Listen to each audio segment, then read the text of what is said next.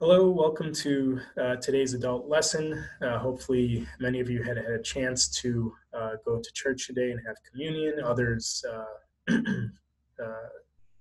going having their kids go through Sunday school, and now this adult lesson. This is my first venture into giving a recorded talk on Zoom, so please bear with me. I will be doing my best to get through this with you. So. Today, I wanted to talk about a topic that's kind of near and dear to me.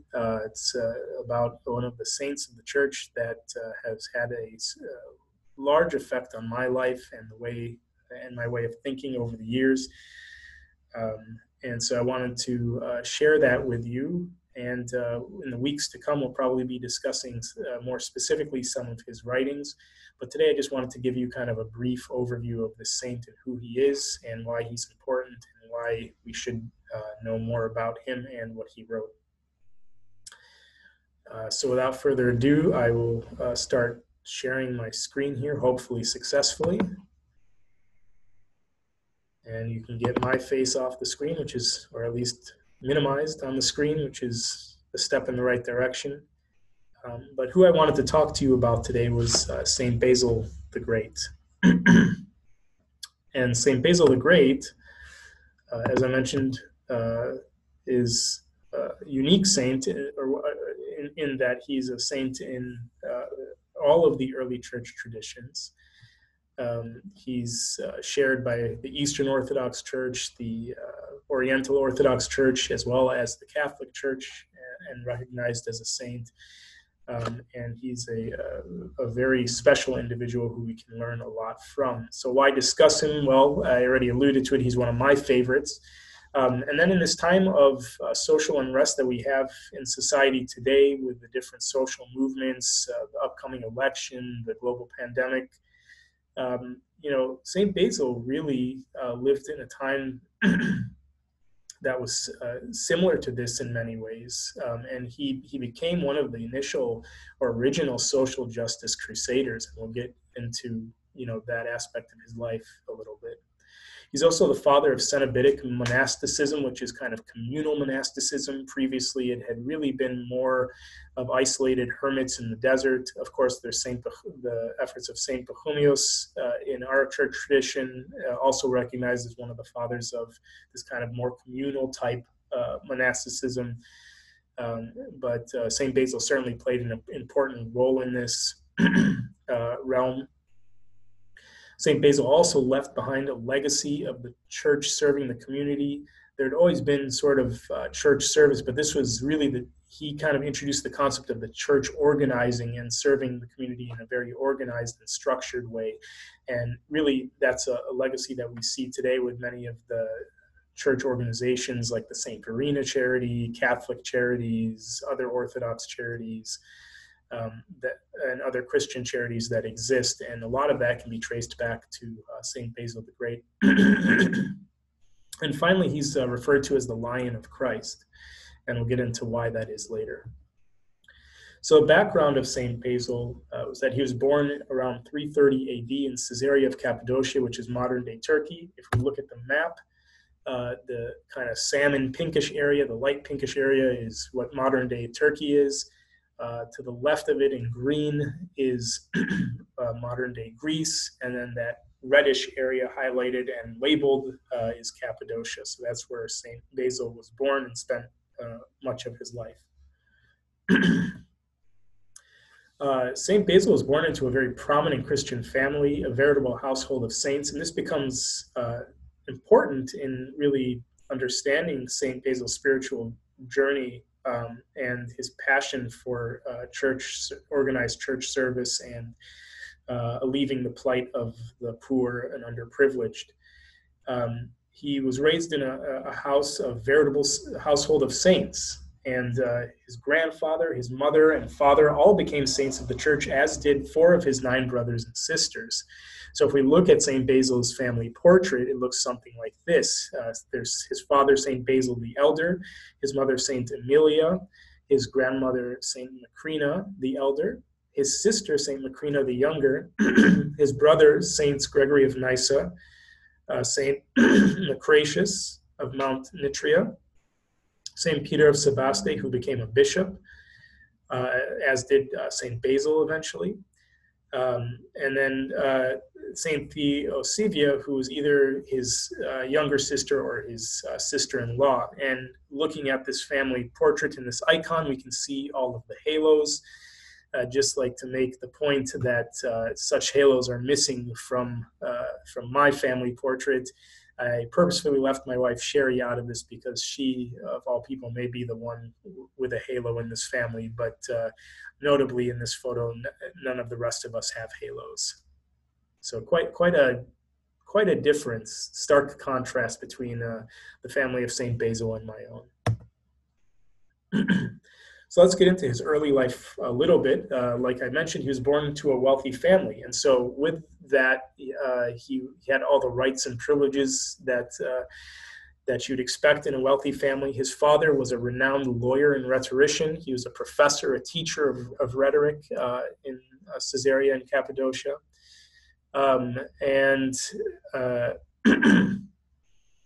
Like I mentioned, St. Basil had all of the rights and privileges of growing up in a wealthy family. They owned a large family estate in Anissa. Because of his privilege, he was able to attend to the best schools of Caesarea. He eventually traveled to Constantinople to learn, and then eventually to Athens as well. Traveling to Athens would be akin to going for study would be akin to going to one of the best universities in the country, like a Harvard, a Stanford, or a Yale. So he had the benefit of a very strong education. It was in Athens that he met St. Gregory the theologian, and they became very close friends, so much so that they remained in each other's lives throughout their entire lives. And it was in Athens where St. Gregory and St. Basil really started to kind of feel a bit of an emptiness regarding their studies. They enjoyed what they were doing. They are very good at it. They are very accomplished students, but at the same time, there was something missing. There's just a little bit of an emptiness to that. And that's not unusual. I mean, we see that all the time in students who go off to college, and then they're at college, and then they have this kind of existential crisis of, what am I really studying here? What am I really doing? Or maybe, when you get out into the early work environment. So that was, something very relatable that St. Basil and St. Gregory were going through at that time. At any rate, they returned to Cappadocia. And it's there where St. Basil began to work as a teacher of rhetoric, just like his father had. And so that he just kind of followed the expectation of his studies and his family position, and came back and kind of settled into it. It wasn't until a very traumatic experience within his family occurred that things really started to change for St. Basil. So it's interesting to note that as of now, St. Basil wasn't a very strong Christian. Yes, he grew up in a Christian household, but he was still maybe not fully embedded in his faith. So around 357, his brother, Saint Lucretius, died, and he died in a tragic hunting accident. I don't know the specifics of that hunting accident, but at any rate, he died. And that had a very profound effect on Saint Basil, and kind of spun him into a little bit more of a turmoil, searching for answers as to why something like that would happen. Or just kind of searching more for the meaning of life, or the meaning of what he was doing. And fortunately for him, through the grace of God, was his sister Saint Macrina was there. And Saint Macrina had a remarkable and massive influence on Saint Basil in terms of directing him towards God and directing him towards the gospel to find these answers. She really played a very significant and very large role in St. Basil's faith journey. This is a quote from St. Basil. "Much time had I spent in vanity, and wasted nearly all my youth in vain labor, which I underwent in acquiring the wisdom made foolish by God. Then once upon a time, like a man roused from deep sleep, I turned my eyes to the marvelous light of the truth of the gospel. and I perceive the uselessness of the wisdom of the princes of this world who come to naught. And this is really a remarkable quote. I mean, if you think about it, this is kind of a referendum on his early life, spending much time in much vanity, wasting his time in vain labor, studying the wisdom of this world, the rhetoric, being a lawyer, just studying things at the time that he would have studied in Athens in such a sophisticated school. He kind of came to terms with the emptiness of that. It was good in and of itself. Of course, there's nothing wrong with learning or knowing more, but there wasn't a meaning to it or a truth to it. He was searching for something more. And then, quite powerfully, he says he was like a man roused from deep sleep. And, you picture going up to somebody who's sleeping very deeply, and you kind of have to shake him or a loud noise to get him roused or to wake up. And unfortunately, that was the death of his brother that did that for him. But fortunately, his sister Saint Macrina was there to lead him towards God and the gospel. And he refers to it as a marvelous light of truth of the gospel. And that's just kind of an overwhelming feeling of peace and serenity from finding the truth in the gospel.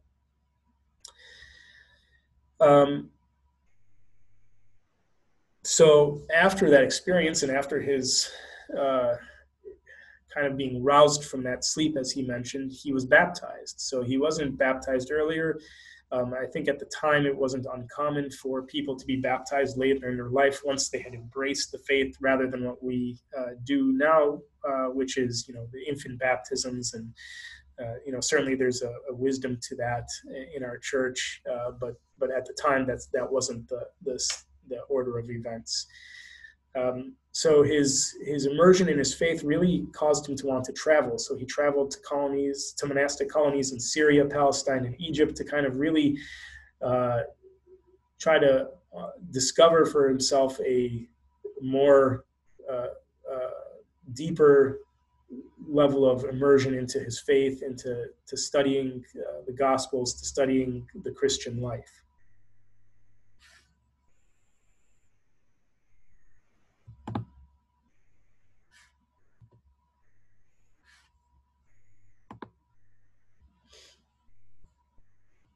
So we go to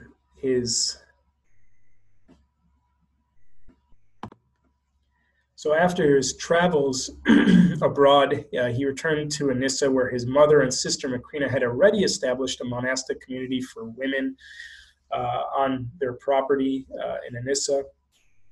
And St. Basil had spent time there from 358 to 364, kind of immersing himself in this life of faith and in this Christian life. During that time, he also began to fight against the Arian heresy, and he was ordained a priest in 365. This was a particular time of unrest in Cappadocia, a time of poverty, a time of famine, a time of social unrest. And this became very important to St. Basil. It became an issue with him after reading the narrative in the gospel of the young rich ruler who was asked to leave his riches and was unable to do so. This became a sentinel narrative in his life, where he really felt convicted to do more for those around him, to care for the poor, to care for the sick, to care for the underprivileged. And over the next really 14, 15 years of his life, he really went to work hard on this, and he established what is referred to as new cities, or basiliads. And what those were just centers with many buildings where the poor and underprivileged, the destitute, can come seeking relief and aid. There were areas like hospitals, areas clinics, areas where they can get food, areas where they can get clothing, areas where they can get shelter. And so he really kind of developed this idea of kind of a very uh, open community, a place of refuge for those who needed refuge. And this was a very unique model at the time of, uh, of St. Basil. Eventually, he became Archbishop of Caesarea. And as I mentioned, he became a champion of the poor and underprivileged. And we'll get much more into this aspect of his life in some of the later talks that we will have together. I wanted to talk a little bit just about his battles against the Arianism. Sorry, there's a double type there, but his battle against Arianism. So Arianism is the heresy that states that Jesus is not quite God. Basically, that there's God the Father, and then there's kind of his minion, little less than God, Jesus Christ. And this did not sit well with Saint Basil and his understanding of his faith and what he had read in the Gospels and the earlier church councils. And so at the time, usually what most people employed was whatever the emperor told them to believe. And so at the time, there was Emperor Valens, and one of his dignitaries, Modestus. And Emperor Valens was very much embedded in this concept of Arianism. And so many times, because of the known resistance from St. Basil, Emperor Valens would send Modestus to try to coax St. Basil into changing his idea regarding this relationship of Christ to God the Father. And St. Basil will just have none of it. In fact, St. Basil bitterly opposed Emperor Valens and Modestus in terms of getting him to change his faith. And this is really, where many of his other writings came from and stemmed from. There is an allegory about when Emperor Valens tried to strong-arm St. Basil the Great, that his son became sick, and only after Emperor Valens' wife convinced him to kind of approach St. Basil the Great in a gentler way, his son was healed, and then there was more turmoil between St. Basil and St.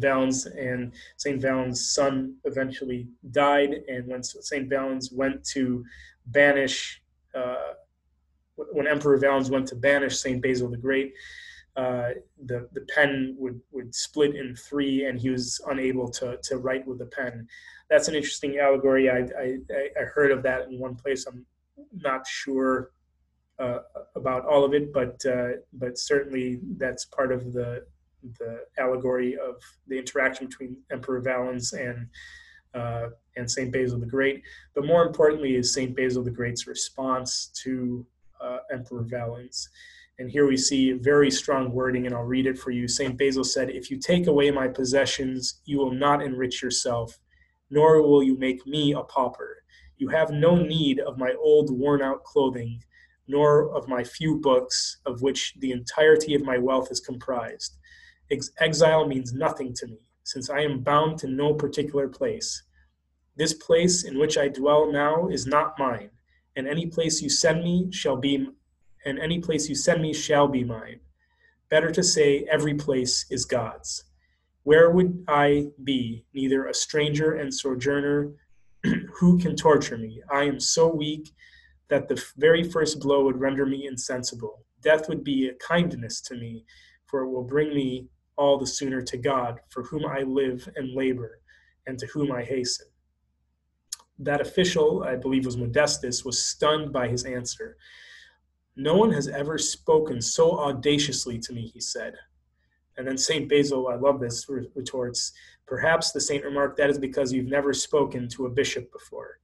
In all else, we are meek, the most humble of all. But when it concerns God people rise up against him, then we, counting everything else as naught, look to him alone. Then fire, sword, wild beasts, and iron rods that rend the body serve to fill us with joy rather than fear. So that's a very bold reply to somebody who could basically kill him, torture him, or martyr him. And this just shows St. Basil's boldness and why he was indeed referred to as the Lion of the Faith, or the Lion of Christ. And it was this boldness in the face of persecution that many of the early church martyrs had, but was certainly demonstrated by St. Basil, the Lion of Christ. And, to just kind of wrap up today after kind of taking a brief tour of St. Basil's life, really to note several things that are noteworthy: his defense of the faith, his care for the poor. Like I said, we'll get into his care for the poor on this book on social justice, which you can't see through the green screen there. But this icon also brings a final story that I love about St. Basil. So St. Basil has a plethora of writings, many, many writings from the church, some of them pictured here, that have been compiled on social justice, on the Holy Spirit, on the human condition, on Christian ethics. And we're not going to go over all of these, but we will take bits and pieces from each of these in the next few talks that I give. But we see in this icon this picture of this angel kind of peering over the shoulder of St. Basil as he holds a book. As he holds a book, I think either that's the Bible or one of a series of his writings. And what happened with St. Basil is many people, particularly after they read on his writings, which are contained within On the Holy Spirit, they marveled at his depth of understanding of the Trinity. They marveled at his depth of understanding of God the Father and Christ and the relationship within the Trinity. And so they would come up to him and say, wow, we've never seen anybody really think of this to this level before. And St. Basil would really just kind of smirk and scoff at them and say, this has nothing to do with me. This has nothing to do with my studies. This has nothing to do with anything I've thought of. This has nothing to do with the rhetoric I studied in Athens. This is purely, I opened a book, held a pen, and God wrote what he wanted to write. So he referred to this as kind of inspired writing. It's something that I kind of joke about during my talks, is that everything I've ever said at one of these talks or presented to any group of people is strictly plagiarism. It's the work of other people that I've read. It's the work of the Holy Spirit. And St. Basil, truly with his own writings, felt the same way. So I felt very like some bit of a kindred thought there with him. And it's really a model of humility for all of us.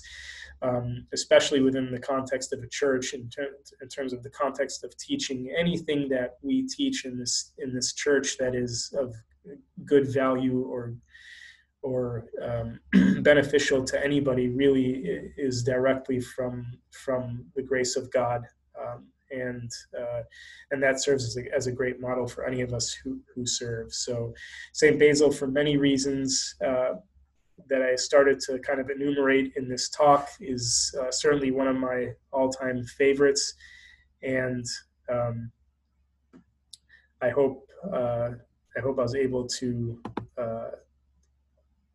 impart some of this to you today. I look forward to talking to you more specifically about the next time will be on social justice. His collection of writings on social justice, very heavy, very convicting material, but very important, especially in this day and age.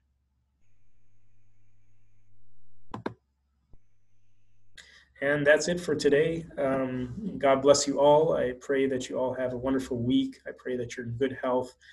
I pray that your families are safe. And I look forward to hopefully someday talking to you in person rather than as a recorded Zoom talk. God bless you all. Pray for me, pray for my family, pray for our church. Amen.